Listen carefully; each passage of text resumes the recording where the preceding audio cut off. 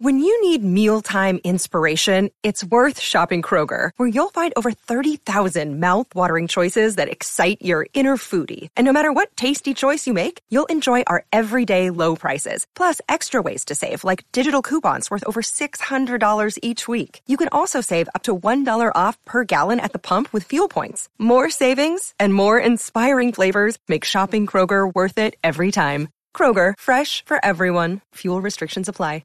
Welcome to the Good Music Podcast, a show where we discuss artists, songs, and talk about why we love them. New episodes every Monday morning at 9 a.m. Central. Follow us on Instagram and Facebook, and become a patron to gain access to exclusive content. And now, on with the show.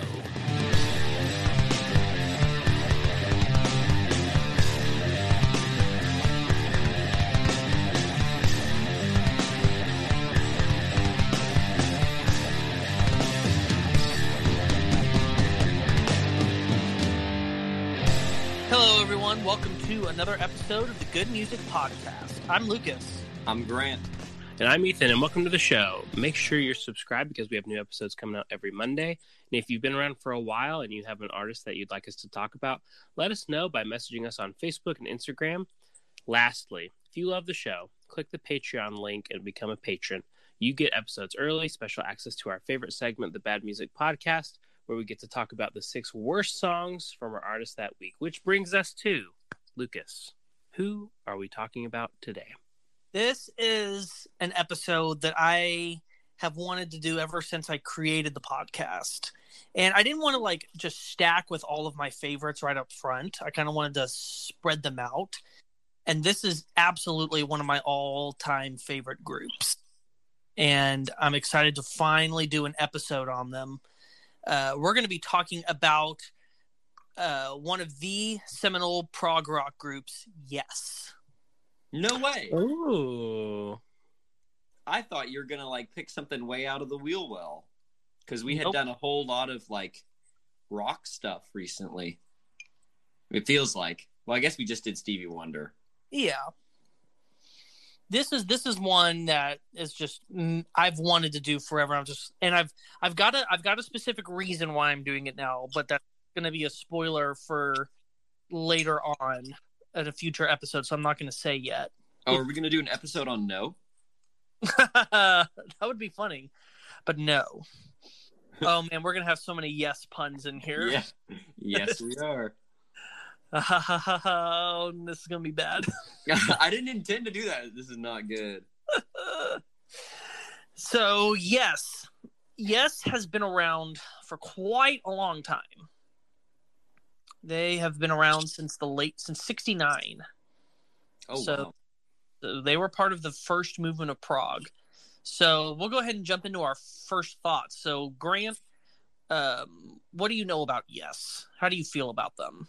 Owner of a Lonely Heart, the intro to Roundabout, and that is where my knowledge of Yes ends. Oh, I've good. always been told by the super prog heads that are into King Crimson and of course are into Rush. They're like, oh yeah, Yes is a great band. They have such a good bassist, which is such a prog thing to say. Because they all have good bassists, right? It's kind of required. Yeah. But my personal knowledge, it honestly ends there. So this is like any other episode, really.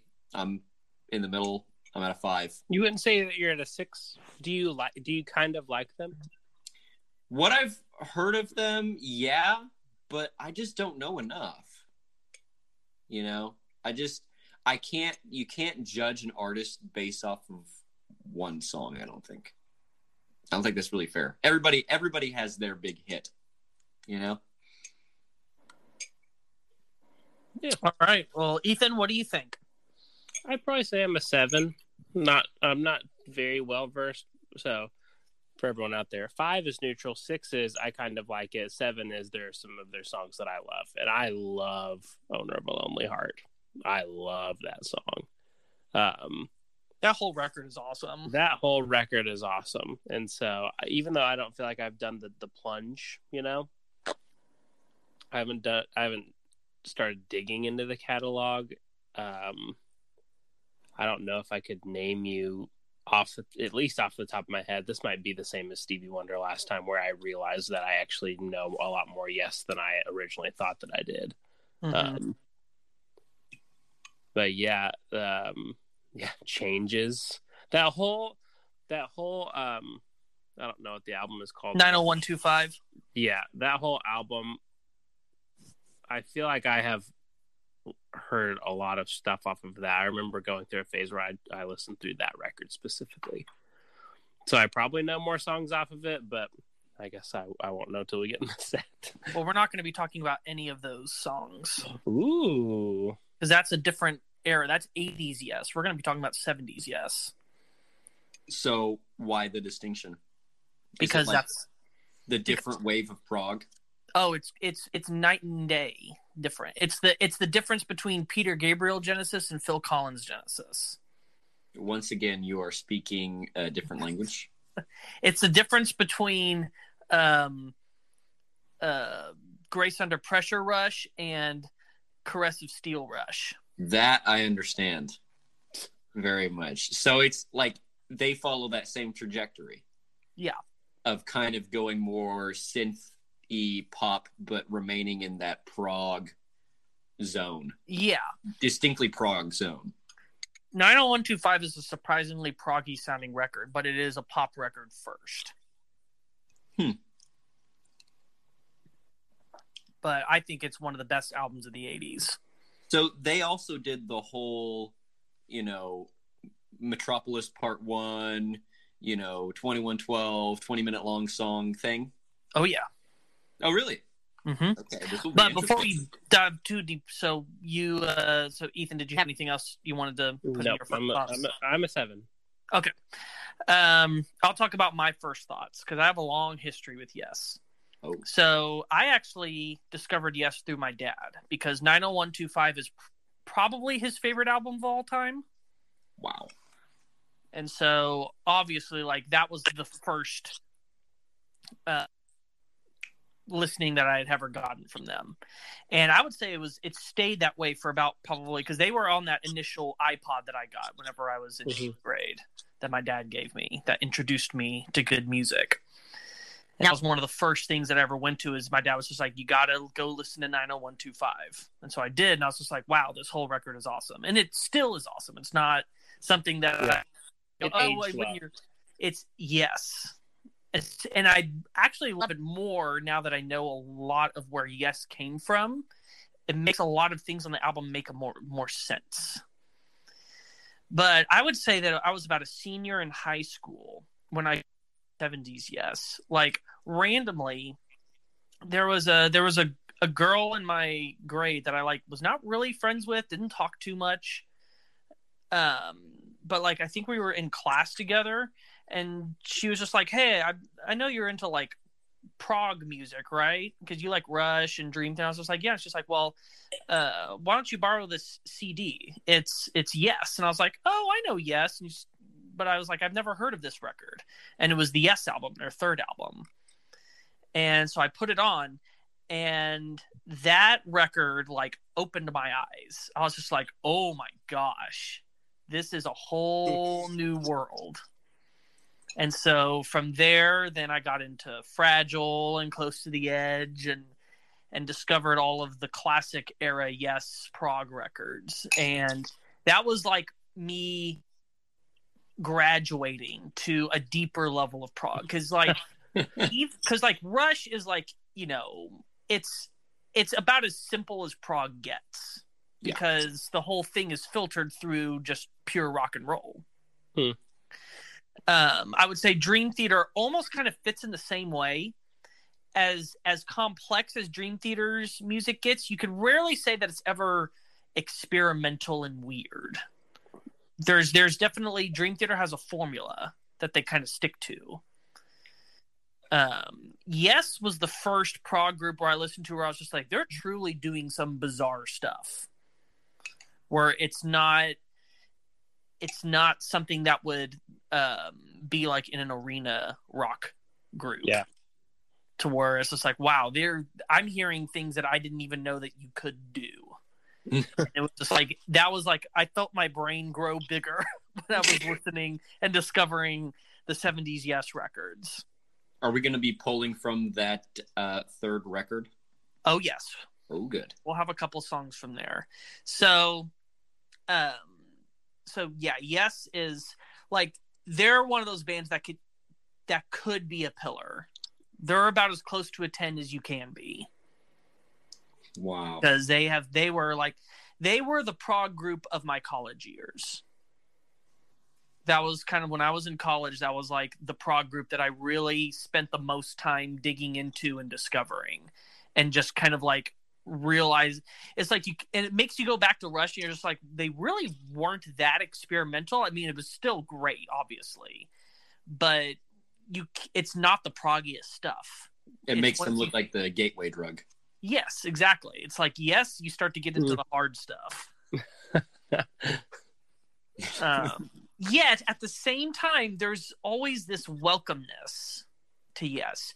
We're not going to get too weird with the Yes songs because, again, we're bringing you in. We want to not just completely throw you into the deep end. Like, we're not going to look at any of the sidelong epics yet. Okay. But I would say on average, our songs, I would say the average run time of a song in this set is going to be about 8 to 9 minutes. Ooh. I think the shortest song is like 7 minutes long on the set. Oh, man. I like this band already. Yes. They're making their way to a 6, guys. Uh-huh. So what we're going to be looking at is there's a classic period for Yes. And that is a 3-album run. I would say probably the greatest run in prog history. I would say not even Rush has as great of a 3-album stretch as Yes does, with the Yes album, Fragile, and Close to the Edge. What years?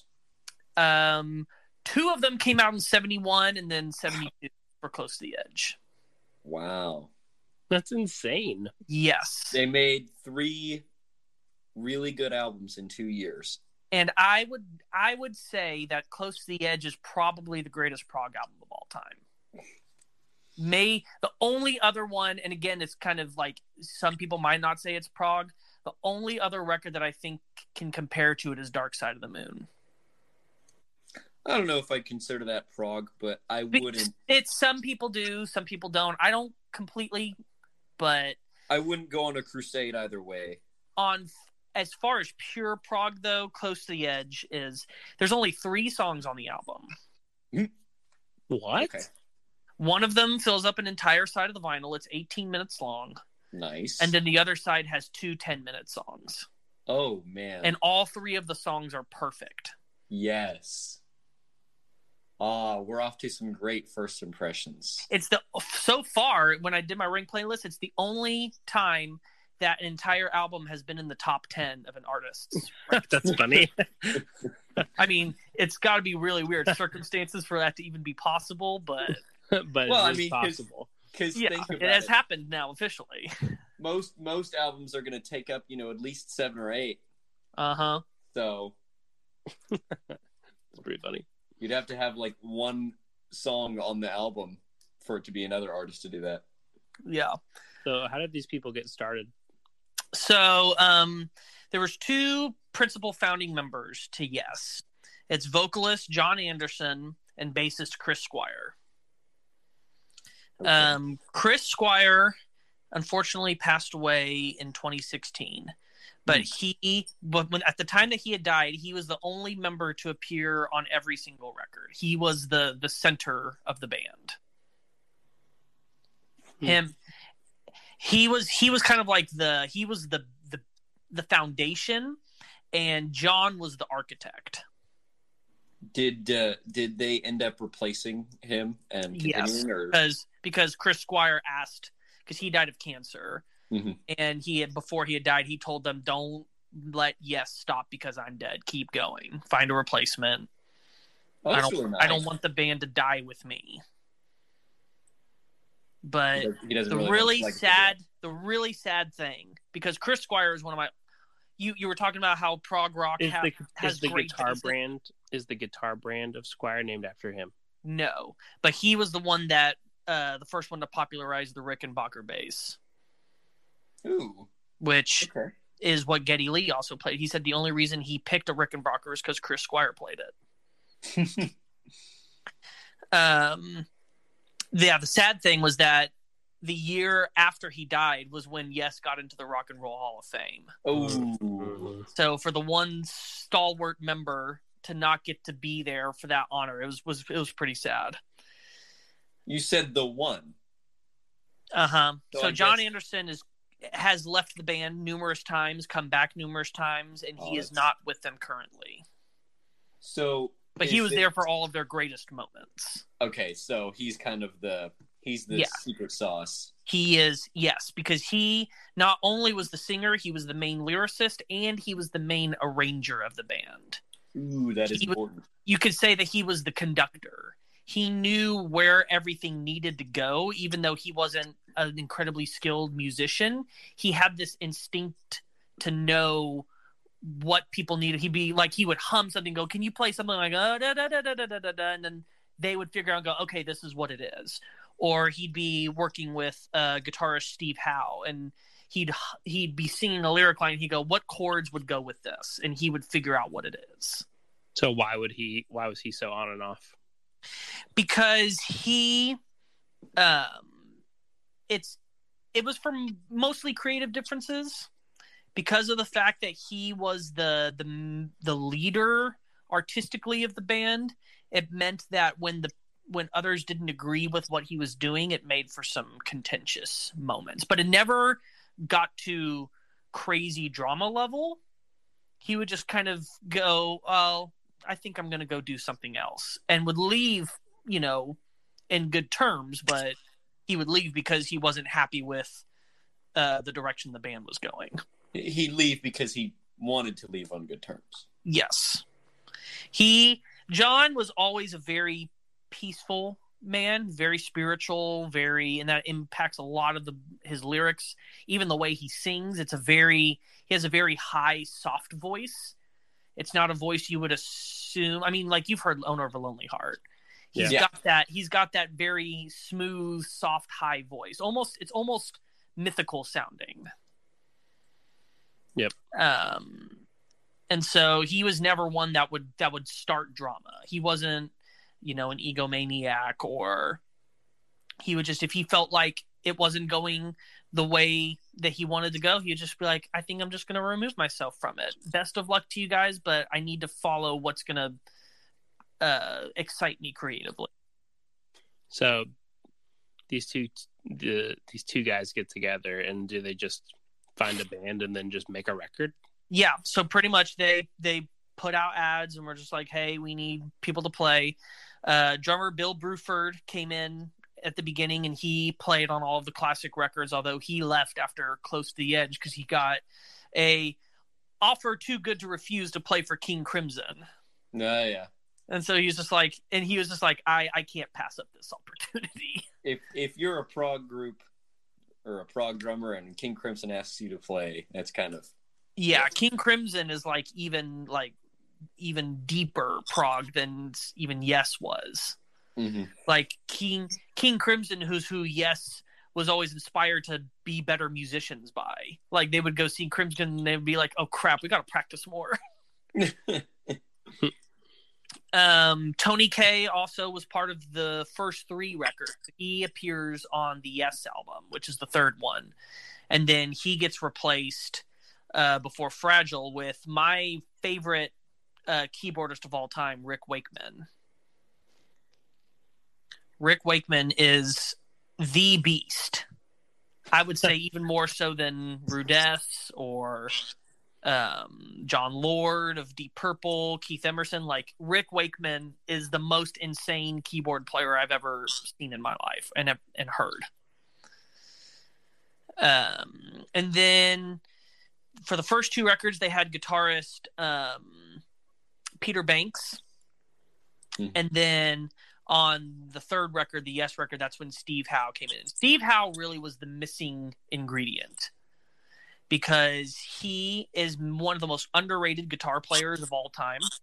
He's a monster guitar player, but at the same time, he has a brilliant musical mind. He was always known.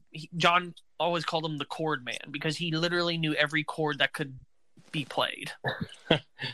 And he brought this level of sophistication to the musicality of what they were doing because he had a lot of, formal training. He knew how to play classical guitar. He was a great acoustic player. He was he knew all of his jazz and just was able to bring literally whatever they needed. He could play anything. Wow. And so when he joined for that's why that third record, the Yes album, is like the true beginning of greatness for them because Steve Howe just brought that extra level of brilliance. And then once Rick Wakeman joined on the following album on Fragile, that's kind of like when everything just exploded. It's one of the Fragile and Close to the Edge are two of the most astounding musical statements I've ever heard in my life. Then Bill Bruford left after Close to the Edge. Alan White joined on drums, and he actually is now the longest serving member on Yes because he hasn't left the band since 1974. Wow. Dang. So he's been around for a very long time now. So he's the one that also plays on 90125. But at that point, that's when Yes kind of started to become a little too ambitious. The album that came after Close to the Edge was a double album with only one song on each side of the vinyl. So it consisted of 4 20-minute songs. One of them is really, really good. And the other 3, you could tell that they're stretched in order to fill the time. That it wasn't that they would have been better as say 11 or 12-minute songs, and there's about 6 to 7 minutes of unnecessary padding. But still, they have amazing moments in them. But it's kind of like you can see that it was just like they got stuck in a how do we outdo the previous album that we did? Well, let's just get bigger and more grand and more complex and bigger songs, bigger albums.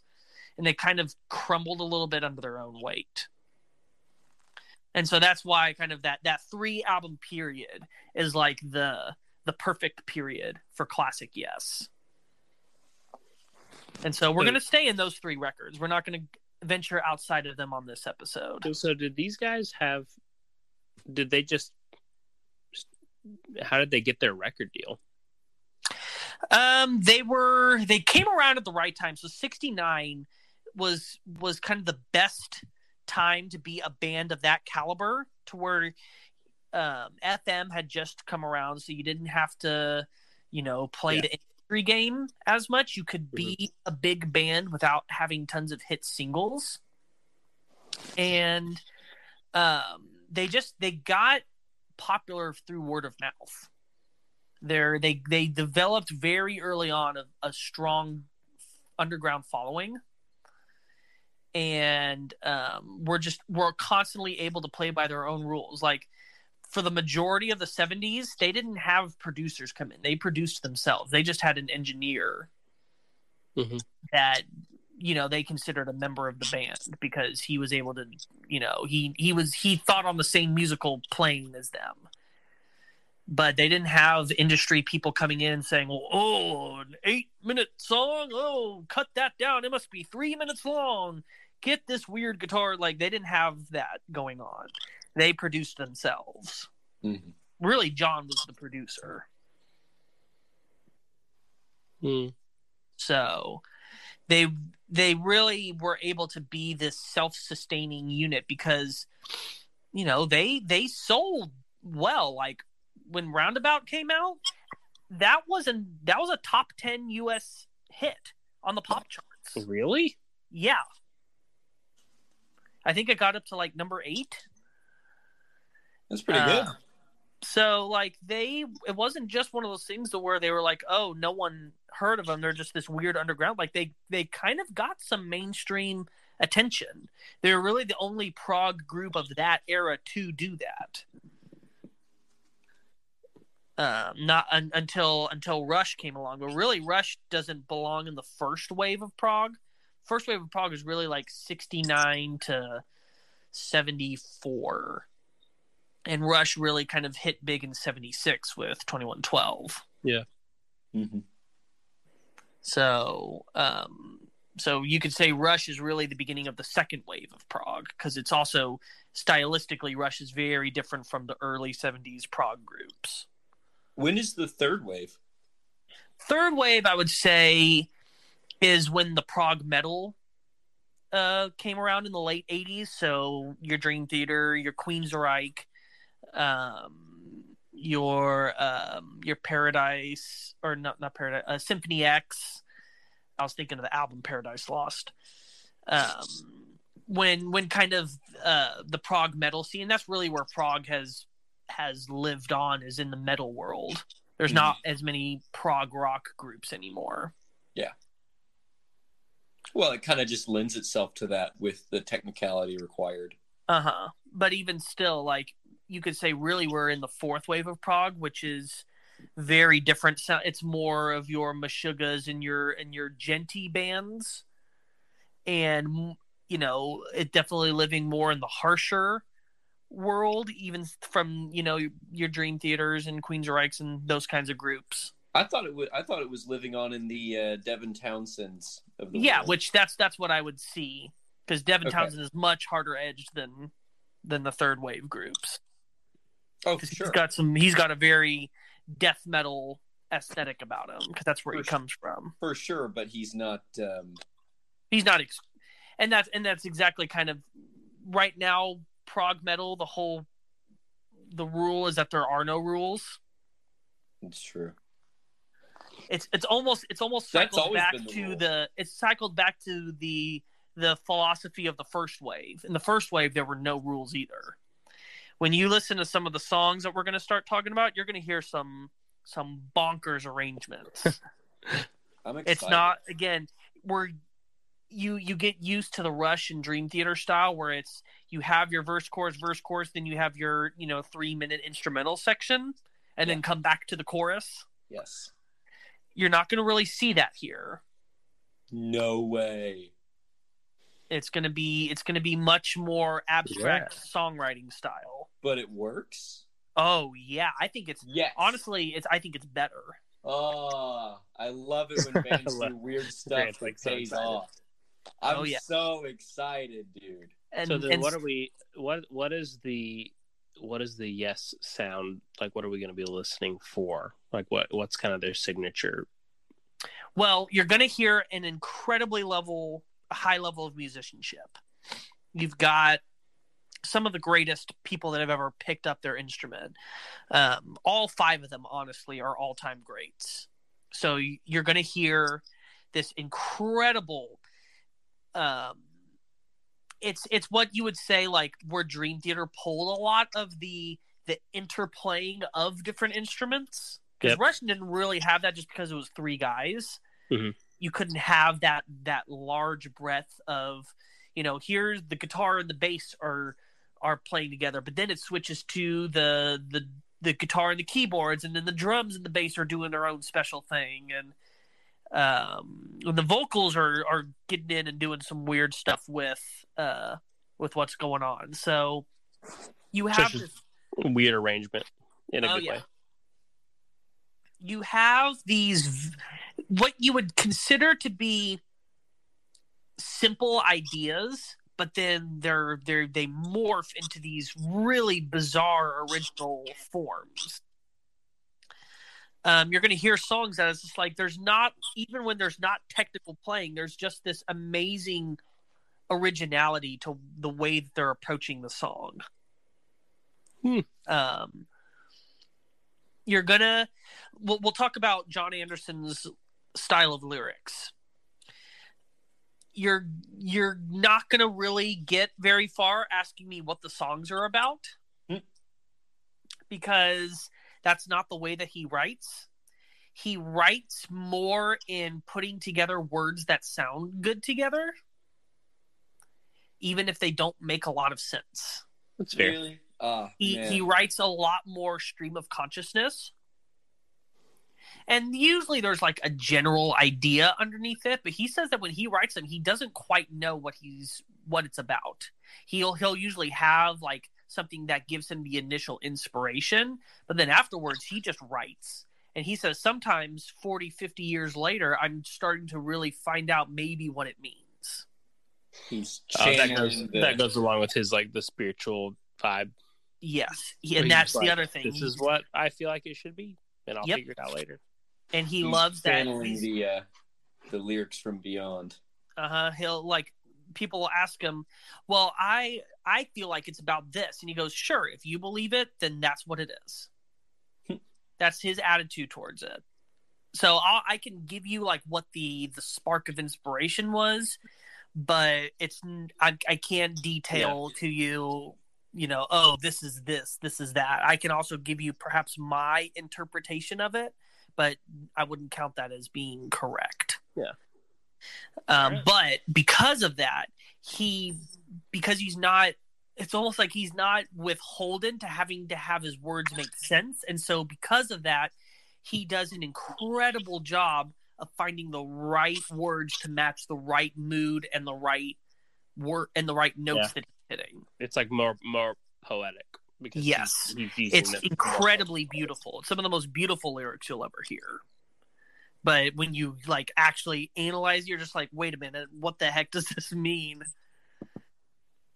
And he also loves to toy with the order of phrases. Like there'll be songs where he'll introduce phrases and then he'll come back to it, but he'll say those sentences or phrases in a different order. Ooh. And he'll mess around with them and like mix and match them together to create these almost like these word paintings. Ooh. All right. You're talking a big game, Lucas. I know. A big game. I promise you will not be disappointed. If this doesn't live up to all the hype, I don't know. I'm ready to dive into it. Unless there's anything else we need to talk about. Ready. All right. So we'll take a small break, and when we come back, we're going to talk about the 6 songs that we have picked for this episode. So stay tuned. We'll be right back. This episode of the Good Music Podcast is brought to you by Southern Safe Rooms. When severe weather threatens, you want the maximum protection for you and those you love. If an intruder forces their way into your home, you need a secure space for you and your family to take shelter in order to stay safe. If you want a secure place to store your guns, guitars, or other valuables like drums, a custom shelter is the solution you need. Southern Safe Rooms builds custom certified safe rooms that can be installed in your home, garage, workshop, or anywhere you have a concrete reinforced slab. Southern Safe Rooms builds all of our safe rooms in Tulsa, Oklahoma, and can install them on any reinforced concrete slab. The Southern Safe Rooms custom storm shelters can withstand wind speeds of up to 250 miles per hour. Southern Safe Rooms have been tested by Texas Tech University and are built to exceed FEMA standards to withstand an EF5 tornado. The Southern Certified Safe Room is constructed with the highest quality materials, far exceeding conventional storm shelter construction. With over 110 years, count 'em, of steel manufacturing experience, Southern Safe Rooms knows how to build a secure shelter for your home. Call 918-584-3371 or visit our website, southernsaferooms.com. Welcome back to the Good Music Podcast. We've been talking about Yes, the prog group from the late 60s that made their big hits in the early 70s, which we are talking about in this episode. And now it is time to get into our 6 songs segment. So for those of you who are new, welcome to the podcast. We're glad you're here. And Lucas, can you explain to them what the purpose of this segment is?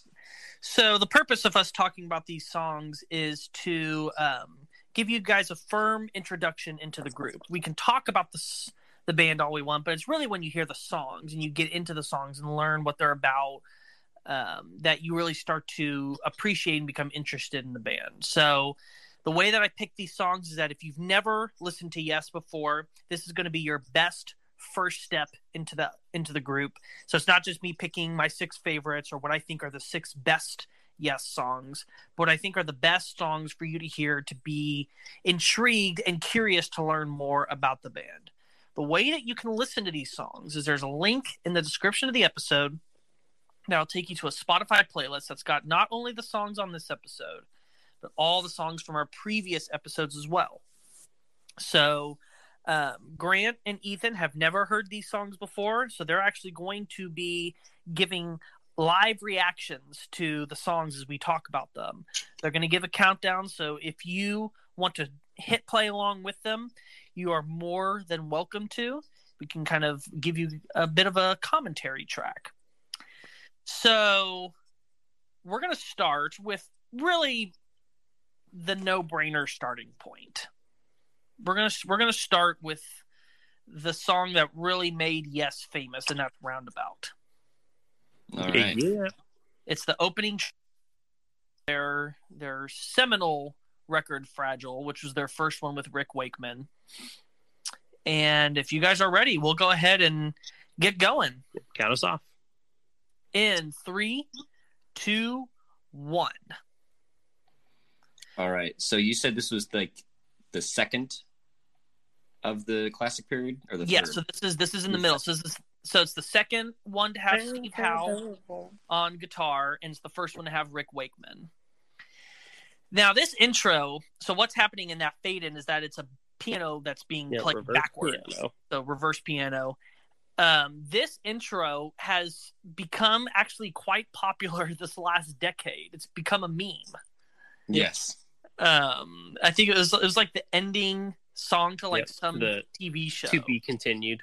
And of course it's kind of lived on. I've shown this song to several people, and they're like, "Oh, this is the To Be Continued song." Yeah. Yes. Yep. And there it is, right there. And that bass line is active, dude. It's one of the greatest bass riffs of all time, regardless of genre.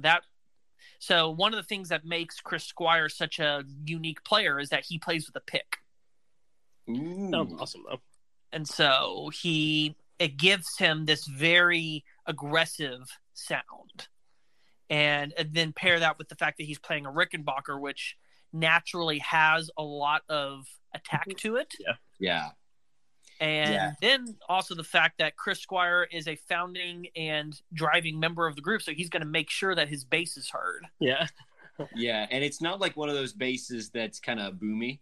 Like they're not trying to freight train you with the sound. No. It's not that era, but like at the same time it's like you can afford to have a really active bass line when you do something like that. Mm-hmm. It's very funky. And the vocals here are kind of reminiscent of Styx. Yeah, you can definitely tell that Styx pulled a lot. I would say Styx formed not that long after Yes did. But John Anderson inspired an entire wave of he's the one that set the stereotype, if you will, of the high-pitched prog singer. Dude, I can't. Every single moment is filled with a new what's virtuosic that little moment synth part. Yeah, that little synth part right there. Yeah, and like that, I guess it was a chorus that we just heard that was like half a cappella. There was like a synth part above that. Now there's like a weird time signature thing that just happened. Mm-hmm. I see what you're talking about with the arrangements too, because there's just a bunch of random stuff. I mean, it's not random, but it is on paper. It's random, but it feels good. It feels like there's some continuity. Yes, there's always a reason to it. One thing, and I forgot to mention this in the first section, one of the hallmarks and what I think makes Yes so brilliant is that no part of the song is in vain. You're going to hear random stuff happen, but it will never happen once. Yeah. Every single thing will be used another time. And you're going to be astonished that as you get farther into the song, you're going to start hearing stuff going, whoa, they did that earlier. They foreshadowed this. Even this small little thing that seemed insignificant was just setting you up for a future moment. We're in the cool new section now. Yeah, the Down. I've never heard this quote unquote cool new section. yeah, most times if you hear an edited version on the radio, it skips this whole middle part and just goes to the last part. Is that like what, a 3-part harmony happening right now? Yes, so John, Chris Squire, and Steve Howe all would sing together. And all three of them were quite good singers. And particularly Chris Squire has a very recognizable BGV vocal. You can always kind of pick his out. It's very so distinct weird. sounding. It's so weird that this is 1971. Uh-huh. And we're way Sounds before incredible. auto-tune. And they're doing a 3-part harmony and it's tight. Mm-hmm. And for the most part, they recorded live in the room. Oh, while they're playing? Yes. Oh man. From all of the behind the studio stuff that I've seen, it's not, him in a booth by himself. Who knows if maybe he does some touch-ups, but like when they're laying down the initial with them in the room. Well, I guess we're back. Oh yeah. Oh, there's the dramatic pause, I guess, or whatever. Dude, that little keyboard line in the back is awesome. So and this is the incredible thing, most bands, to create that sound, they would have like a little synthesizer that would loop a sound. He's physically playing that. And it's just like, holy crap. My goodness, man. I'm so so it's just sorry. like even something like that with the intro, that it's like it seems like it's so inconsequential, but then it makes this great return. Yeah. Was he getting a roadie to like give him arthritic meds during this synth card? Because this is forever. No, this is nothing for Rick Wakeman. That poor keyboard. Oh, that blessed keyboard. And then here we are, kind of back into a reprise, I guess, because we just had an intro reprise. Get ready for this organ solo. Incredible organ solo. You're gonna witness the majesty of Rick Wakeman. Ooh, unison guitar lines. So now Steve Howe's going to come in with a brief solo. So what they're going to do is they're going to do a back and forth between keyboards and guitar. They're going to have like a little battle between each other. Ooh, okay. So this song was on Rock Band 3. That was when I heard it the first time. And this was that was the game that had the keyboard periphery with it. And this was no shocker, the hardest song in the game on keyboard. Yeah, wow. Dang. Is that guitar solo that he did, like that slide? Yes, that was it was backwards. So it's played, so he played it and then reversed it to have it match up to give it that sound. Because it sounded really weird. Uh-huh. Yeah, it's a backwards solo. That's so cool. That's pretty dope. And then, just that majestic return back to the... And that's where we're at. We got about a minute left on this one. But isn't it amazing, though, how, this is an 8-minute song and it flies by? Yeah. Because, it never overstays in any particular moment. No, it doesn't. Not at all. And at the same time, you've gone through all these changes that they all seem very logical. Guys, it's like Baroque music, but intense. 30 seconds. Yeah. So have you gotten to that great acapella section at the end? Yeah, with the hi-hat going. Uh-huh. Are they just gonna acapella it out? Oh, they'll throw in a little thing right at the end. Again, we're reprising back to something else to show that absolutely nothing goes wrong. Love it. Ah, that's right. so nice. Starship Trooper. All right, so Starship Trooper is off of the third album, the Yes album. So this has Tony Kaye instead of Rick Wakeman on the keys. Okay. So you're not going to hear all that craziness on the keyboard, but you're still going to have plenty of pretty awesome musical moments to sit through. What is that on the bass? That effect on the bass? It's like a tremolo effect. Yeah. I'm not the best at identifying sounds. So if it sounds like a tremolo to you, then it probably is. Yeah, I've learned to play this song on bass, and it's one of the most fun songs to play. It's so melodic. Oh yeah. Melodic bass players are a gift to humanity, really. Yes. And Chris Squire is one of the best at it. So this song, the inspiration lyrically is the whole idea of guardian angels and having a higher power looking over you. I guess put through some form of like an alien intelligence, because again, John Anderson is spiritual, but he's not specifically spiritual. He's kind of one of those things like he kind of pulls from everything, like New Age. Yeah. And so it's just like, could aliens be our gods? Maybe, I don't know. Is it God? Is it Jesus? Is it Buddha? He doesn't know. He just knows that there is a spiritual world, and that he's willing to kind of seek the truth in whatever form it takes. But this song has 3 sections to it. As you can see in the name of the title, you have the A, the B, and the C. So you start off with Life Seeker, which is going to be about probably the first 3 to 4 minutes of the song.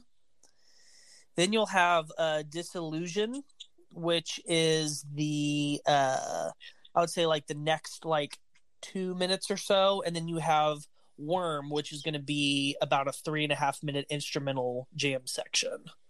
That was cool. That we just heard. Ba-ba-da-ba-da-ba-da-da.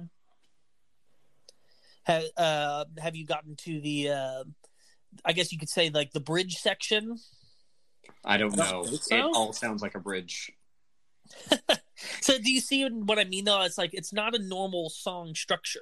Yeah. It's just the music is what it is. It's much more reminiscent of classical music. It is what it is, but that doesn't mean it's confusing. It's not verse chorus structured. Their music is theme structured. Yeah. It's theme, return of theme. I would say I've never heard a band use recapitulation better than Yes does, to where they bring back these melodies and it's doing something different now. It's doing something different. It brought back something that hasn't existed yet. So describe to me what's going on.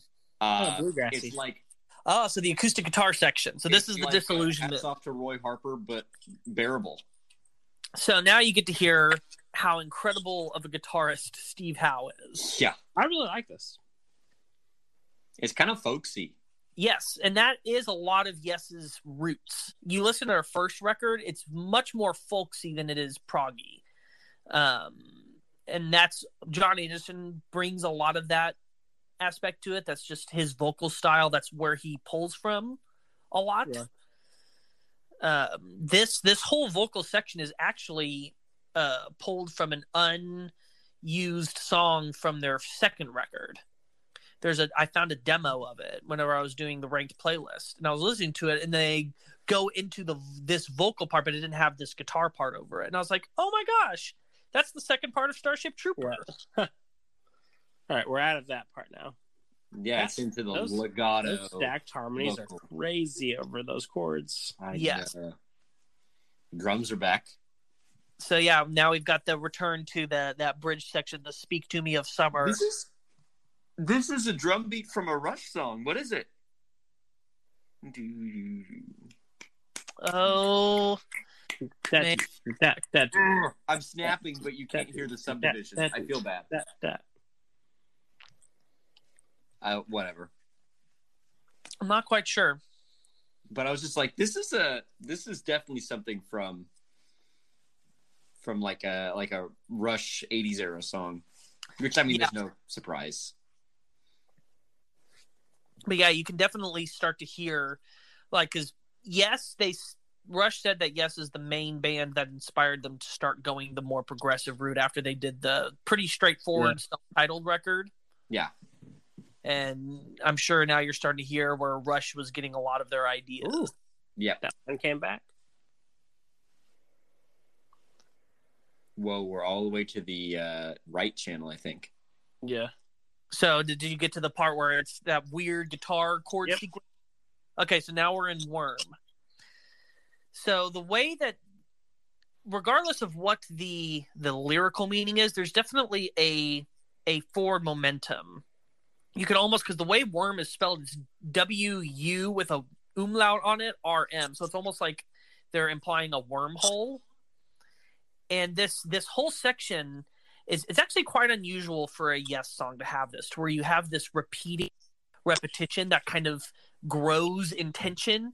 One thing you'll rarely ever say about Yes's music is that it's ever dark or disturbing sounding. Yeah. This is probably the darkest section of music that they've ever written. And it's still not that. And it's still not. It's just because that's never the band that they were. Right. They always prided themselves in being very melodically bright and rich. Even if it gets weird, it never got ominous. And there is this sense of dread that grows, especially as the rest of the band comes in and it starts getting louder and louder. And just that whole chord sequence is very strange sounding. It's kind of Nirvana-ish. Uh-huh. And you can almost feel like it's like a ship that's being pulled into a black hole. Dude, you can almost feel a little bit of Cygnus X1. That's exactly what I was about to say. Oh my gosh, the parallels. Uh-huh. Is it just this? Does this just grow till the end? Well, so it's going to explode into a guitar solo. Yes. I'm ready. And I'm going to the right answer. I'm going to see if you guys can pick up what's very unique and unusual about the guitar solo once it starts. Because this solo is often credited as Steve Howe's greatest solo with Yes. Wow. I guess we got a minute and a half left to do it. Yeah. So once it starts, let's see if you can pick out what's happening. Because I don't understand the theory of it, so I don't notice it. But I'm curious to see if you guys do. All right, I think we're there. I'm not hearing it yet. Unless it's still just a big It sounds like we're ascending, not being pulled in.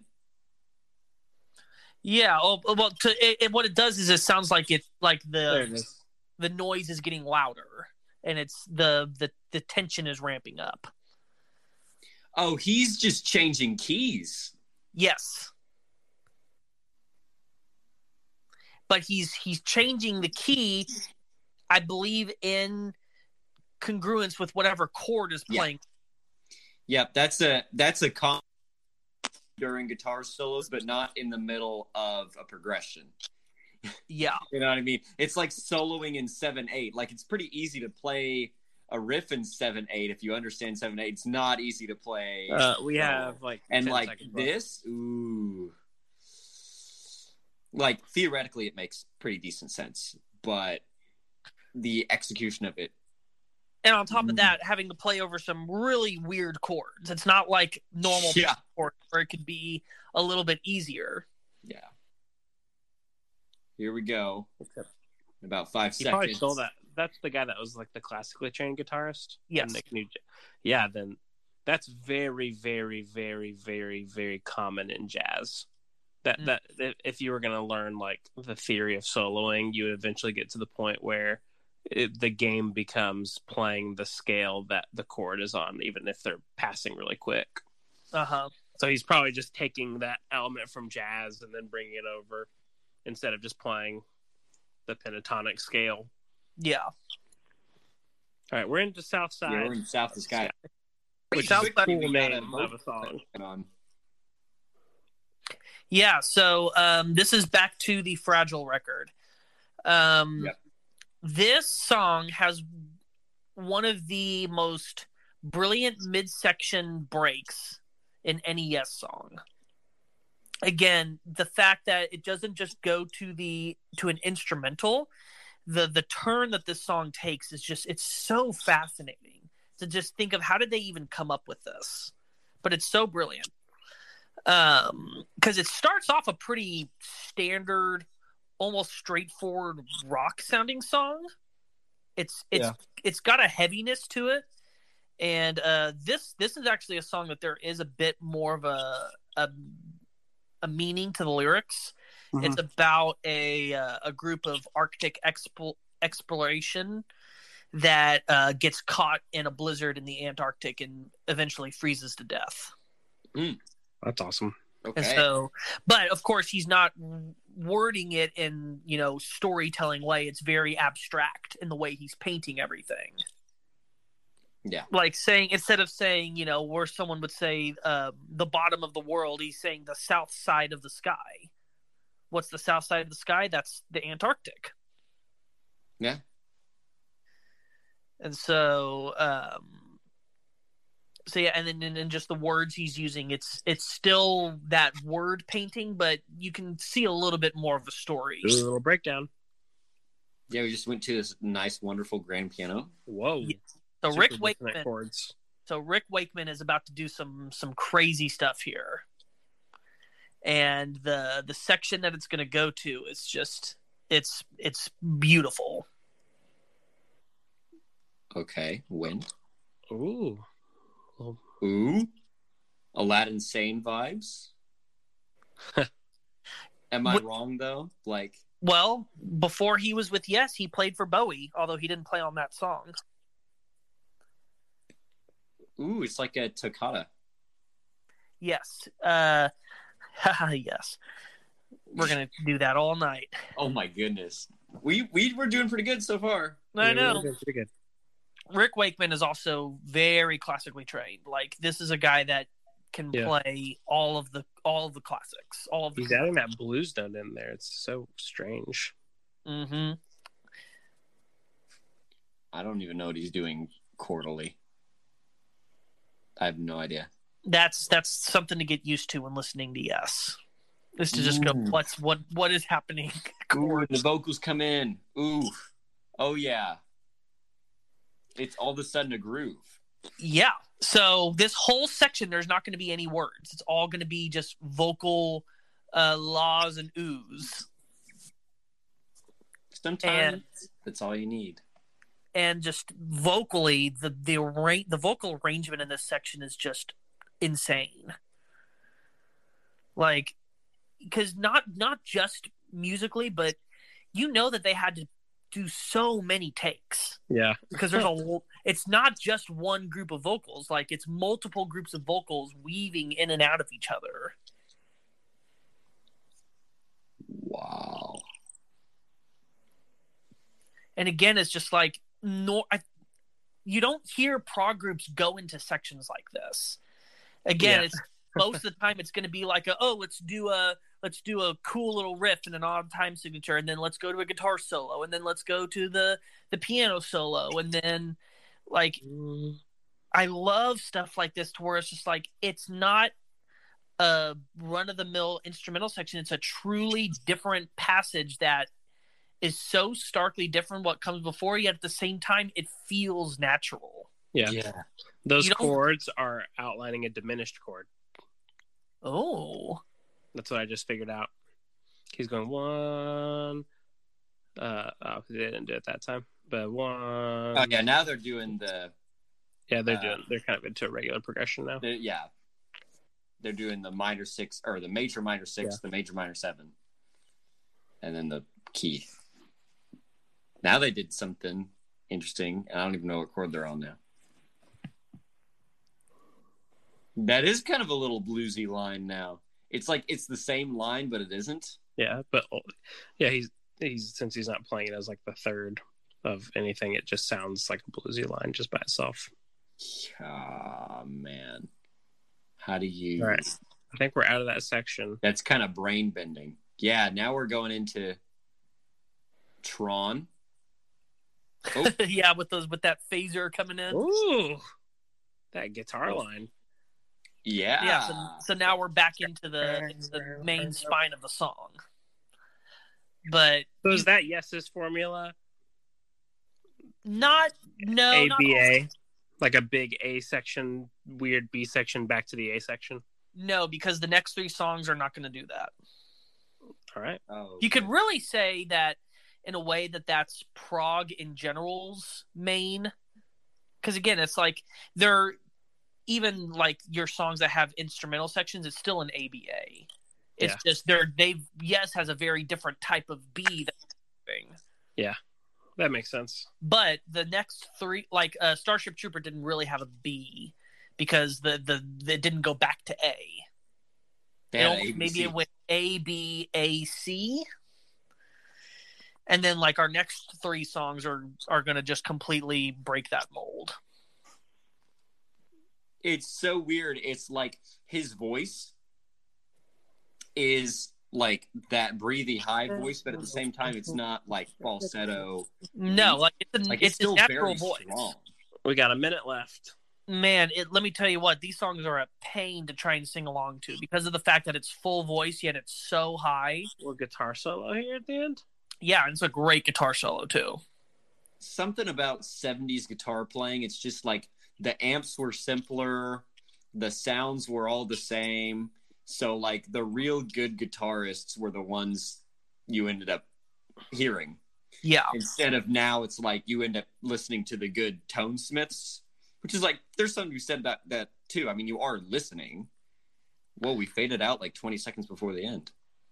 Oh, is it just wind noise? Yeah. Oh, I didn't know if because it was on Fragile, that's the end of the first side of the album. So it's going to leave you in this. It's going to leave you in this atmospheric place, and it's going to set up our next song quite well. The Lucas formula. Yes, of course. All right, so here we are, straight in. I've heard this. This is one of their most, even maybe more so than Roundabout. This is probably their most famous '70s song. So this is another suite. Yes, but it's only got 2 parts. So I can't read it because Spotify cuts it off. So the first section is called Your Move. And Your Move is pretty much just almost an acoustic ballad. There's no weird time signatures. This is very roots, yes. But man, it's so well written. The melodies are so amazing. The harmonies, it's brilliant in its simplicity. And then once we get to the I've Seen All Good People part, it turns into this really cool blues jam. But then again, the way that only Yes could play it. Yeah. And we'll feature another great. Are they like doing boom? Yeah, they're going. Weird. So weird. But I mean, yeah, This is our shortest song of the set so far. Yeah, so this is gonna be our shortest song. Oh wow! Because we've got two epic songs to close out the set. Woo. But like this is the type of song that makes me love prog in general because it's so simple, yet at the same time it's so original. The way that this song is put together is just like this is. I want more prog bands to do stuff like this instead of getting too far up their own butts with trying to be really complex. It's just like, why don't you just take a simple idea and just do it in a way that no one else is doing it? It's too hard. I know. It's just so. I see what you mean. It's like this song is so simple, and yet they're adding so many great embellishments to it. Like way ahead of their time. Yeah. Man. I mean, think about the other music that was out around this time. I mean, this was the high. This is the same time as stuff like Stairway to Heaven, and well, but think about the production value that we have going on here. Yeah, the production value is quite high here. That organ is huge. Yeah, Tony Kaye is an underrated member of the group. Rick Wakeman, for obvious reasons, gets most of the glory as his keyboard player, but you can't discount Tony Kaye. He was truly great. It's just it's hard to be the guy that comes before Rick Wakeman. Yeah. Oh, and they just go right back into it. This chord progression is so good. This is 1, 2, 3, 4. Oh, on the swell. Ooh, it's like it's a different song, but it isn't. Yeah, because again, it's the brilliance of introducing that vocal at the beginning. I've seen all good people turn their heads each day, because even that is showing you that when you get to the second section that you're not thinking, well, that's just a completely different song.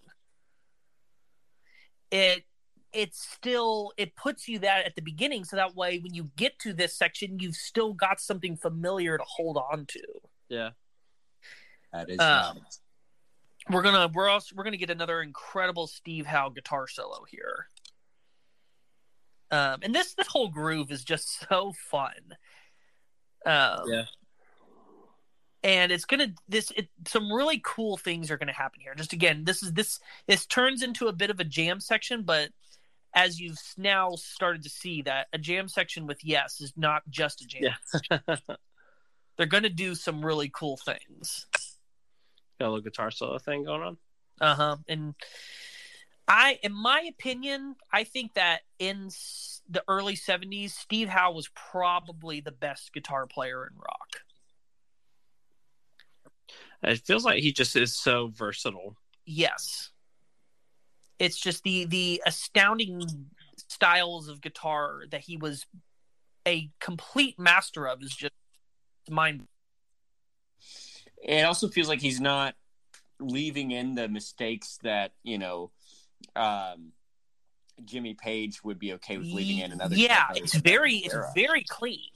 Like he's not scratching on any of the strings or missing. Like his rhythm is perfect. You can hear every note clearly that he's hitting. Like you can tell he's not struggling playing that solo. Yeah, he's just like, I can play the solo. Big deal. Yeah, it was like he was transmitting it from his mind to our ears. It felt effortlessly. I mean, obviously we weren't there in the studio when they were recording with this, with them, but you can hear it though. You can tell. Right. You listen to Heartbreaker really by Led Zeppelin, you can tell that he struggled through that solo. Yeah. Well, it's because he's doing all that random other like, and that just sounds like he's just walking in the park. And there's that intro look again. So when we get to the ending of this song, they do something so cool. It's an incredibly simple idea, but it's just like you don't hear people do this. It's got like 30 seconds. Yeah, so you're going to hear this really cool outro here in just a second. All right, we got. Okay, we're fading. There's key changes. And they're just going to continue to modulate down as it fades out. Again, this is a really slow fade out. It's not a mind-bending idea, but it's just like they could have just ended them singing that out, but they're just like, what if we did this? It's this extra level of detail. Like, how can we make this interesting? And with that, you and I will listen to And You and I. And You and I. So everything that I was talking about is very similar to Roundabout. Ooh, good point. It's gonna go in completely different direction than Roundabout. Oh, we got double-digit minutes now. So this is off of the great Close to the Edge record. This is one of those songs that just, like, I've seen All Good People, but in my opinion, on an even more impressive scale, just this idea of having simple music, but it goes in such incredible directions. That pad is really nice in the very back. Yeah. Just with this. There's no real solos on this song. No one is showing off. No one's doing these crazy complex. And really the song is a ballad. A ballad that you don't feel is 10 minutes long. And I'm already really invested in this intro. Yeah. There was like that bass and kick drum moment, and then like there's chimes now. The little triangle. Check out that weird synth sound. Mm-hmm. Are they using some weird tuning on their acoustics? Probably. I wouldn't put it past them. It sounds like an open tuning, yeah. I usually can't really tell tunings, especially when somebody's just really good at guitar, you know. So this song has 4 sections to it. So right now we're in the first section called The Chord of Life. Okay. And that's going to be pretty much the first 4 minutes of the song. And then we're going to have this very abrupt change. And that's going to take us to the second section, Eclipse. That'll last for about 3 minutes. When it returns, it's going to go to part 3, the preacher, the teacher, and then we have a little bit of a 30-second epilogue that's called Apocalypse. Oh, wow. Apocalypse? Okay. Apocalypse. All right. Are we going to get dark? No, but in a way, it is a bit chilling at the end, but in a way that I don't even really know how to describe. I'm down with that. Man. So far, guess we'll just have to listen. Rats. Now you're going to hear this. There's these 3 lines that he sings over and over again. Coming quickly to term of all expression laid, as a moment regained and regarded both the same, emotion revealed as the ocean made. There's those 3 lines he's going to say over and over again, but every time he returns that phrase, he's going to put them in a different order. Why? I don't know. Probably because it just sounds awesome. And he'll always end that series of 3 line all complete in the sight of seeds of life with you. Dang. So he's just doing it just because? Yeah. Because it sounds good. He'll do it about 5 times total in the song. Man, there's a ooh, whoa. Have you reached the Mellotron section yet? Right? I think we have. Where it just, the whole soundscape just opened. Dude, the guitar sounds like a whale. Mm-hmm. So this is Eclipse, the second section. I'm so happy. This is one of the most majestic and beautiful moments of music that I've ever heard in my life. And I would say probably the best use of a Mellotron in music history. Yeah.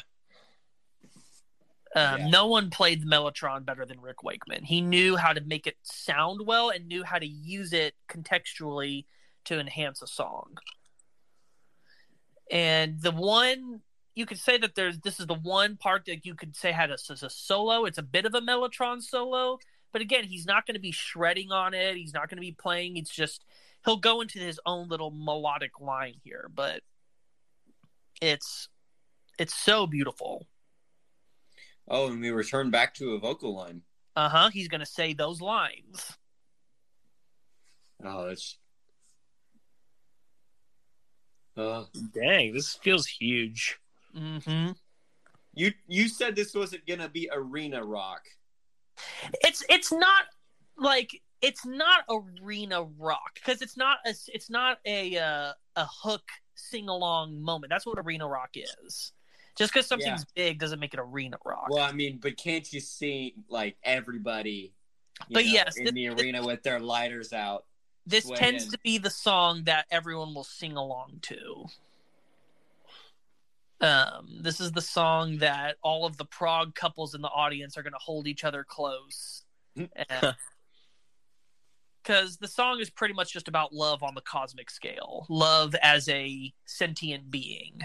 As the entity that pervades the universe itself. We're back to that guitar intro thing. Yeah. So again, nothing is wasted. Everything that you hear will return in some way. Yeah. So if you ever hear something early on in the song, you're like, I really like that. Pay attention because it will come back.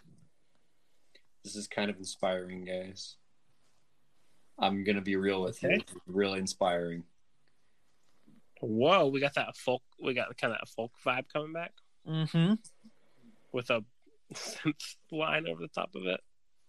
It's so whimsical. It's you to me. Whenever I hear the song, I imagine myself in a like a grove, and it's like it's morning, and like the green leaves are causing the light to have this light green view around you. Mm-hmm. And just you can hear nature, and it's so calming. Which I know that's exactly what they were going for. But this song, every time I listen to it, it just like it puts me at rest. Okay, we're in a different section. Oh, yes. So we're now in the preacher, the teacher. Is this the first time that we've heard the bass? No, because the bass at the beginning on the ba-da-da-dum, ba-dum. But the bass, this is definitely a song where Chris Squire steps backwards. He's not. Now I'm like, oh, here's the bass is here now. Yeah, that's like probably the first time in the song that you really notice a bass line. Yeah. Because they're gonna start ramping it up again for the big finale of the song. Okay, another little synth solo. But if you hear it's a reprise of that opening synth line that when the band first came in and you were like, oh, that's a really strange synth sound. Yeah. Wow. Okay. Oh, got that 3-part harmony again. And those same lines again. Yep. But in a different order.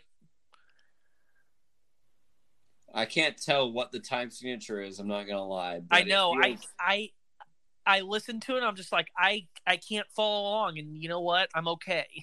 I'm not gonna cry. Section now, this giant majestic open thing. Ooh. But we're still not at Apocalypse yet. Oh, we're not. Okay. Apocalypse will be when the vocals come in one last time.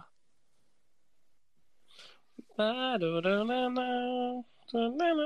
got the whale guitar, guys. That's so awesome. Mm-hmm. Like, just again, this is a song, like, you get to the end of it and you're just like, how did you come up with this? Because it's so unique sounding. It has both unique ideas and unique execution. Like, it's experimental on all sides. They wrote a 10-minute prog song without resorting to any of the prog cliches. I think we're about to be at the last section. Mm-hmm.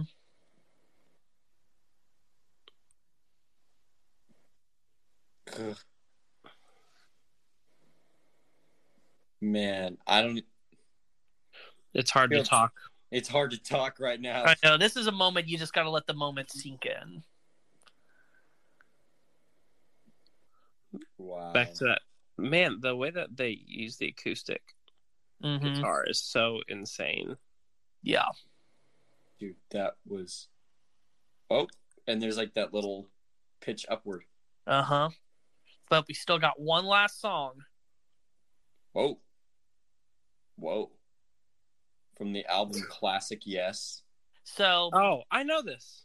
So this is actually from Fragile, but if you listen to the album version of it, it's got an extra coda at the end that doesn't make sense unless you've listened to a different song previously in the album, and it wouldn't fit on our set. So I pulled from a greatest hits version, so that way it ends in the place that I want it to end. Okay. So Heart of the Sunrise. This is our big finale. This is the song that closes the album Fragile. And this song... Have you heard this? No. How have I heard this? I might have showed it to you before. And only parts of it. It's possible that I've showed this to you, Ethan. Yeah. This song is a masterclass in theme and recapitulation.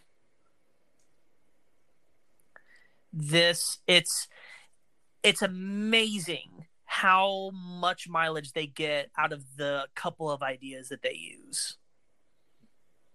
So anytime you think, oh, we won't hear that again, even when you're getting further into the song, trust me, you'll hear it again. This was the great strength that Rick Wakeman brought to the band. Because he had such a knowledge of classical form, he knew how to take all of these ideas and go, well, what if we put this here and then put this here, and then we foreshadow this here and bring it back here.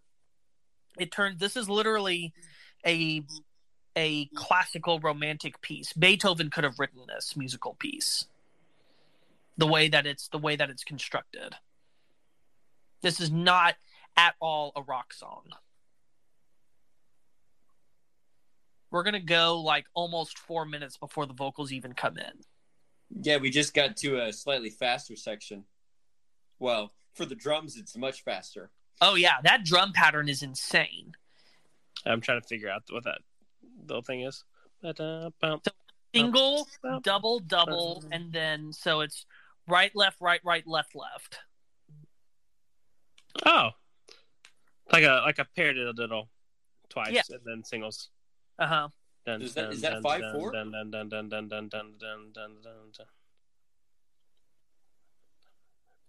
Maybe? I'm not sure. But that's the main theme of the song, is that.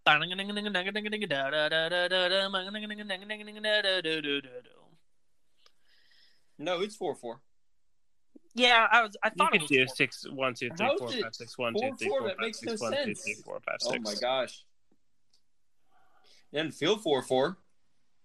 I would say it's in like no, I would say 3, 4, 5, 6, 1, 2, 3, 4, 5, 6, 1, 2, 3, yeah, 4, it's in 5, 6. 6.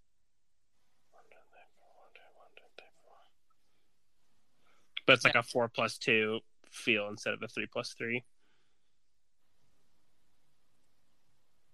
Oh, interesting. So, welcome to the routine section. All this that's going on right here, this intro, is all just setting you up. Okay, we're at a little. We got the vocals. So love comes to you and you follow. It's very, and the meek shall inherit the earth. Uh-huh. Just kind of all quiet. Just like, ooh, eventually we're going to be intense, I feel like. I recognize this now. The first time that I ever heard this song was on Rock Band. And I didn't know how long the song was going to be. Yeah. I remember as I kept playing it, I was just like, oh my, how long is this song? But I kept playing, I was just like, wow, what a freaking song this is. I was playing it and I was just being blown away by everything that was happening. When you're asking how long the song is and it's not in a annoyed way, yeah, that's a good thing for prog. Yeah, because I kept getting excited. I was just like, oh, there's more. We're doing more. This is where the sandwich analogy still works. Uh-huh. Right? I'd rather have a foot-long good sandwich, you know what I mean? Yeah. Especially as I eat that last bite, it just sums up the whole of the sandwich, you know what I mean? Is that the Mellotron again?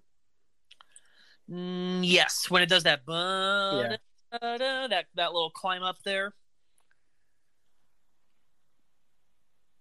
I believe so. Yeah. So yeah, this is I guess what you could call the verses, but there's no there's really no point in using normal music terms to classify sections of the song. No, because this is going to move in a very. It makes the most sense to say there's 6 sections: A, B, C, D. You know. Yeah. And so then, you say and then return. We're B section right now because the whole is the A section. This is the B section. We're going to go to pretty crazy. Yeah, when he hits that high note and the band just comes in. Whew. Yeah, this song has just so many incredible moments. So yeah, where we're going to go after this is a pretty crazy instrumental section. And then the D section is mostly propelled by a piano line, and then the E section is the big finale. Okay, we're in a weird part now. Oh, we've been in a weird part this whole time, Ethan. I don't know what you're talking about. The ba-da-do. Yeah, I know. We're in also a weird part. Are you into the keyboard drum? We're back into the lyrics again. Okay, so you're about to enter the instrumental section. You'll know when it happens because it's going to start getting insane. Yep. Literally right as you said that.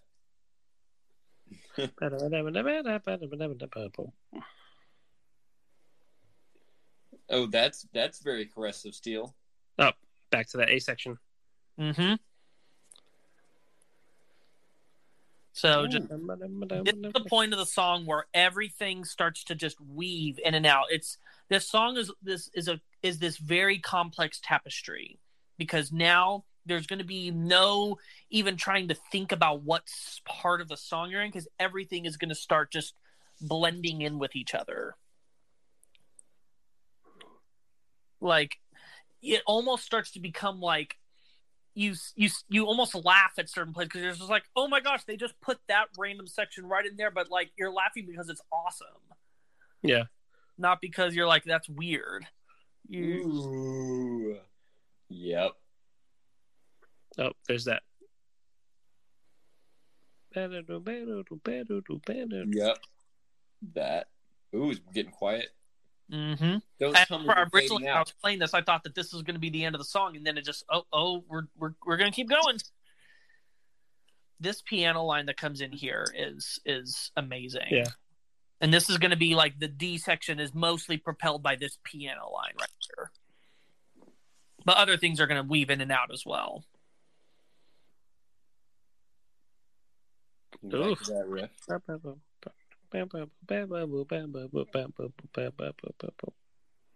Dude, those harmonized vocals. Oh, they're shuffling that one random part. Oh no. Also, we haven't really even talked about Bill Bruford on drums and how incredible of a drummer he is. This is Heart of the Sunrise is like his masterpiece drum performance. Yeah. We've been talking so much about Steve Howe and Chris Squire and Rick Wakeman and John Anderson. We gotta talk about Bill Bruford.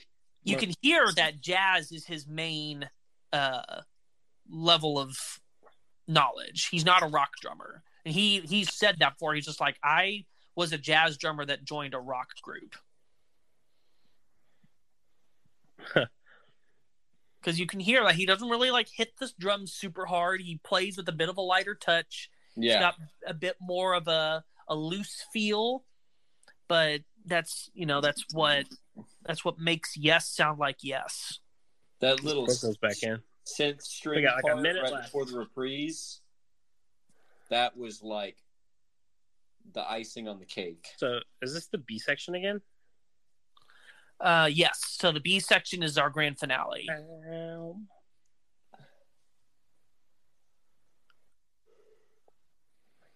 And it's going to get huge right here. And this is going to be our catharsis moment. Yeah.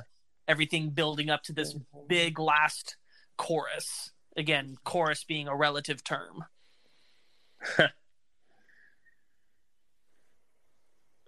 Oh, the build. Ooh. It's a shame it only lasts like 20 seconds. Oh. Yeah, that little string part. Yeah. Oh, back to the A section. Wow. That was a nice, proper prog epic right there. Yep. With some extra little twists and turns, even for prog. All right. Well, that's yes. Yes, it is. I'm ready to talk about this. Yeah. Yes, I am. Me too.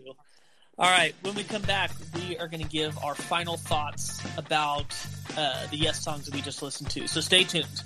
We'll be right back.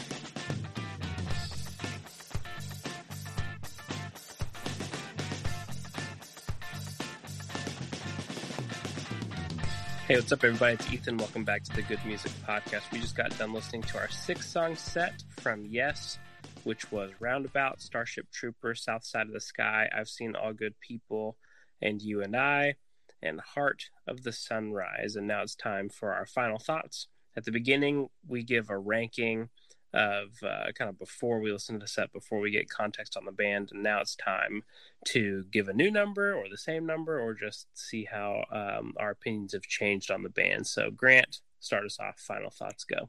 Well, I feel like I always go from a 5 to a 7 for every band. And so I was joking with myself in my head, like, ooh, what if I went from a 5 to an 8? And then as we listen to the songs, I'm like, I could make a strong argument for there being an 8, but at the same time, I'm gonna stay objective. I'm gonna put myself at a 7. I just haven't listened to enough, yes, but I really want to change that. I really want to listen, because last week, we did Stevie Wonder. I'm like, ooh, I'm gonna listen to a whole bunch of Stevie Wonder, and I did, and I am so glad that I did. I went all the way through Songs in the Key of Life and Intervisions and Where I'm Coming From, and it was like, I'm so glad that I did. And I'm gonna do the same thing with Yes. I'm gonna go through those 3 albums. You need to let us know the next episode each time, kind of what you find after you do your deeper dive. Well, I feel like Songs in the Key of Life was, that was like hit after hit after hit, from my perspective. At least that's my perspective. It's a freaking record. It was like there was no, from what I could tell, it was very hard to find a weaker song. It was just like every time it changed songs, like, ooh, this is a good song. This is a good song. This is a good song. So that's what I'm hoping to find with Yes, at least on one of these records. Sounds like they have less songs per record, so that shouldn't be too hard. Yeah. But, man, yeah, I'm going to have to say 7, looking at 8. It's already, like, made me think about the way that I think about music. Mm-hmm. As different as they are from what I usually listen to, it's something that's still very, very familiar. And I don't know, there's something really special about their music that I really like. That's all I have to say about that. My favorite one, man, I don't want to be the basic guy, but I gotta say it's Roundabout. I liked hearing all of the different parts of the song that I never actually heard before and how they all like play together. And the fact that the chorus was still definitely very choral, and it was definitely very big, and it was obviously the chorus, but it was in a real proggy way that it still sat right. It didn't do the prog thing where it was like jolting you around, but it was the prog way in that it went with what it was, and it was just, the music is what it is, and it was great. And I think that's really, really cool. So that's my justification. All right. Ethan. I think I probably should have reclassified myself at the beginning, because I said that I was a 7 at the beginning. And I probably should have put myself at a 6, because I think I realized how little of Yes that I actually knew. Mm-hmm. You know what I'm saying? Yeah. Because I was like, oh man, some of their songs I really like. I love them. But until now, like, because I hadn't heard almost any of these songs, so I still don't think I could say that I'm an 8, because like I feel like I knew the big ones, and I probably foolishly thought that, like, oh, because I know Owner of a Lonely Heart, and I know, whatever that album was that I can't remember the name of with all the numbers. 90125. It's like, oh, because I know that, like, oh yeah, I was like, oh yeah, I get Yes, like I can put them in this box over here. I understand that, they're prog. But after today, I would say, so I probably reclassify myself from a 6 to a 7. Mainly, and I think that the song that did it for me, because Roundabout, Starship Trooper, Southside, and I've Seen All Good People, I was like, this is really good.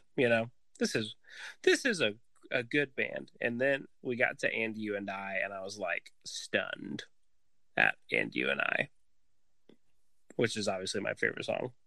But I got to that, and I was just like, it goes back to what we were talking about with prog, and I think my longer final thought is just like it is interesting that prog has turned into like such like a metal heavy genre. Mm-hmm. I don't really know why that is, but like it got like prog is so associated with like heavy now, and listening to And You and I, and just the emotions that it's because how I was talking about, like, I'm not really big into metal because I don't like I just don't resonate with that emotional spectrum as well, Mm-hmm. Yeah. And so usually whenever it's like prog, I'm like, oh, I like it because it's musical or whatever. Mm-hmm. But then going to And You and I, especially that intro, it's just like they're tapping into a really unique emotional spectrum, and really grabbing me. And I think that's what I'm attracted to Yes about, is like, it's like the musicality is really high, but the in-tuneness with like what they're trying to make the listener feel is really good. And it's a really complex like arrangement to make me feel that way,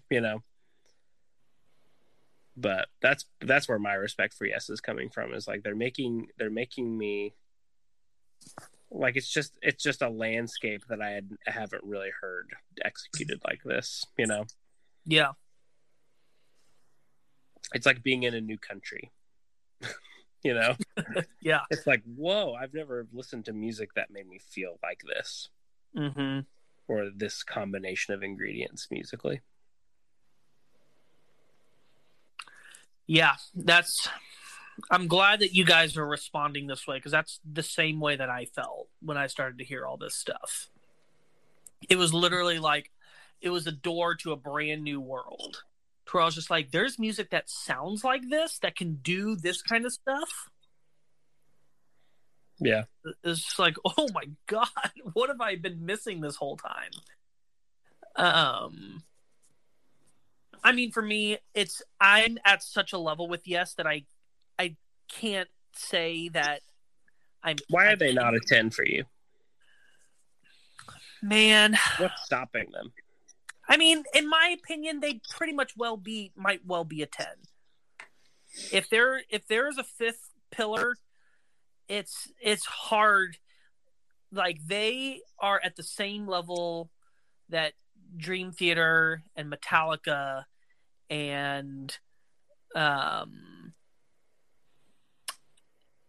Coldplay said, of just those bands that were so deeply personal to me and influential to me.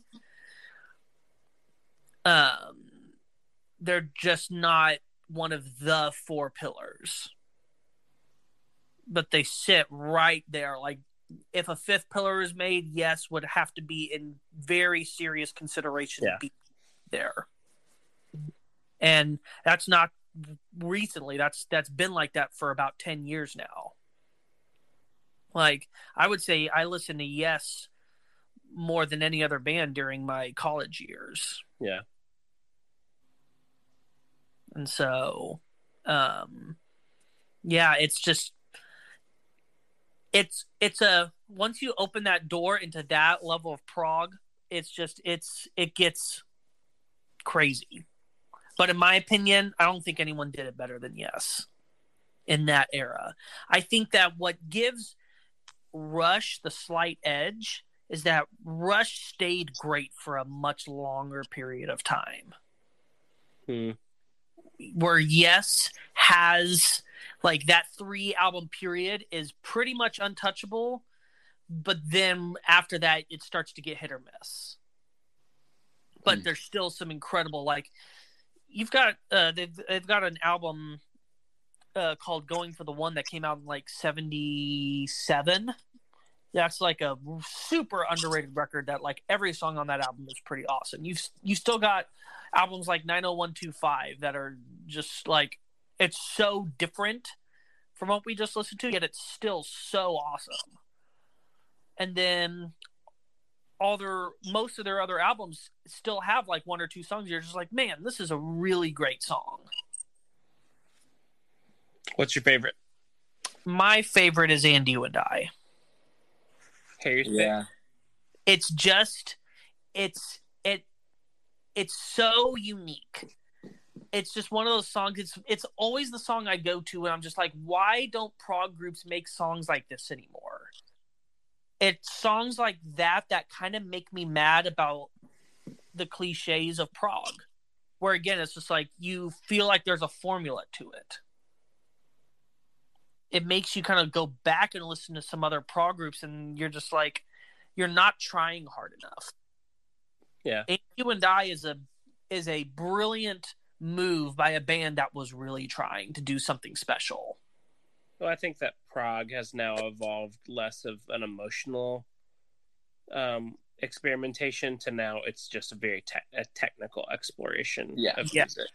Which in my opinion, prog is not time signatures. Prog is not technical playing. To me, prog is experimentation, taking music places that it hasn't gone.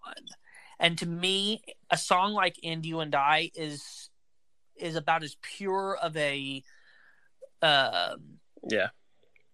pure of a declaration of that as you can find. Well, because you could technically arrange And You and I with instruments for it to be any genre and it would still be good music. Yeah.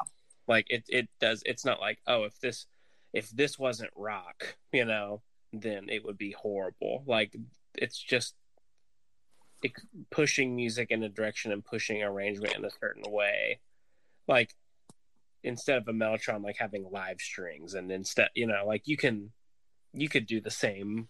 You could change out elements and the song would still be an incredible song with whoever you put on it. Uh-huh.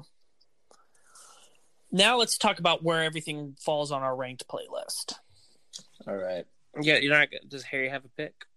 I'll get to that after that. Okay. So coming in at number 14 is South Side of the Sky, which 14 is not a bad place at all to be. Yeah. After that is Starship Trooper at number 7. We've got Roundabout at number 6. I've Seen All Good People at number 5. Heart of the Sunrise at number 3. And You and I at number 2. Ooh, we don't have the number 1. We don't. Is it Owner of a Lonely Heart? No, it's not. Okay.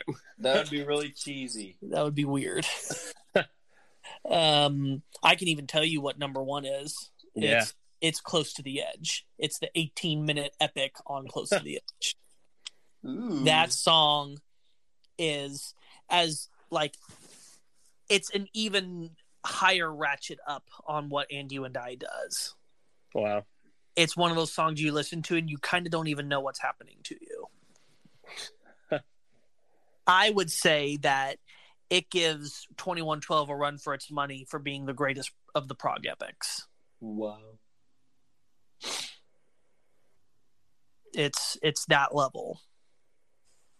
So yeah, that's where that lies. So yeah, it's really cool that we can hear all these great songs and we still haven't even heard the number 1. Yeah. It's true. Harry, which I like I like to always talk about Harry's pick because he always listens to the songs with me as I research for these episodes.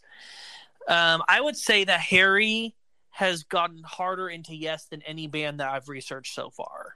It seems to be the trend.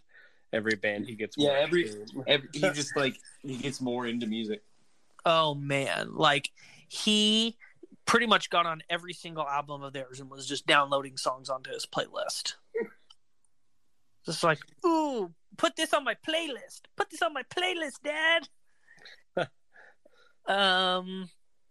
I would say that his favorite was Starship Trooper.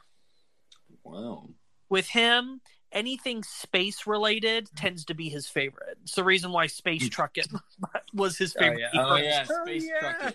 Space Truckin'. One of his favorite things, next to dinosaurs and sharks. Dude, Dinosaurs, sharks, a man of fine taste liking sharks. So when I told him that Starship Trooper was about outer space, he was just like, "Oh, I love that song." And he always would ask me to put it on more than any of the other songs. Although Heart of the Sunrise was pretty close behind. So that's our episode. This was a really fun one to make. And I'm glad that you guys enjoyed it so much. So thank all of y'all for listening, for continuing to support the podcast. We actually have a bit of a news. Rather than new episodes coming out at 9 a.m. on Mondays, they're going to come out midnight. So for those of you guys that perhaps have early morning commutes, or those of you guys that are on a different part of the world, we do have a global audience. You guys might be able to hear it maybe in a time that's more convenient for you. So starting with this episode, expect them Monday at midnight. 9 hours earlier. That's right. We do it all for you guys. 15 hours later. And for those of you that are patrons, you'll be able to hear the episode early at midnight on Friday. So if you want to be able to hear the episode a couple days before everyone else and become a patron, the link to our Patreon page is in the description of the episode. You'll also get access to the Bad Music Podcast. We're going to talk about the 6 worst Yes songs, which is just, it breaks my heart after we were so so nice to Yes. So now this is how you really sell it, though. Because that's right. If the worst songs are bearable, then you know you like the band. Yeah, they're not really. Okay. Uh-oh. So, it comes with the territory of being experimental. Yeah. It's you're gonna miss when you swing for the fences like they do. Oh, that's true. I mean, Metallica. Yeah. So if you want to hear us talk about those, then make sure you become a patron. The other link in the description will take you to the Spotify playlist where you can listen to these songs. Please listen to these songs. I want to emphasize that even more on this episode because these songs are really, really good. Yeah. You don't want to miss out on them. Make sure to check us out on social media. We are really starting to make our social media a lot more active. So we encourage you guys to engage in our posts and our stories. Message us. Let us know what artists you want us to cover next. If you're a big Yes fan and we did not talk about your favorite song, let us know about it because we're definitely going to come back to Yes and do another episode on them at some point. So tell us what song you would like to make it into the next Yes episode. And make sure to leave us a review and make sure to tune in next week. Next week is going to be one of the fan requested, and we're actually going to do something that we have never done before, a new type of episode. Rather than talking about a band, we're going to talk about a person. Ooh. A person that was in multiple great bands, and we're going to kind of do like a trek of their career. Oh, that's cool. And look at songs from several different bands that they were in. So it's like a musician. So yeah, so it's going to be about a musician rather than a one group. So that's cool. If you guys want to see who we're going to be, I think I know who it is. Well, I have a couple of ideas actually. if you want to know who it is that we're going to be talking about, make sure you check in next week. And that's it. I'm Lucas. I'm Grant. I'm Ethan. Keep on listening to good music.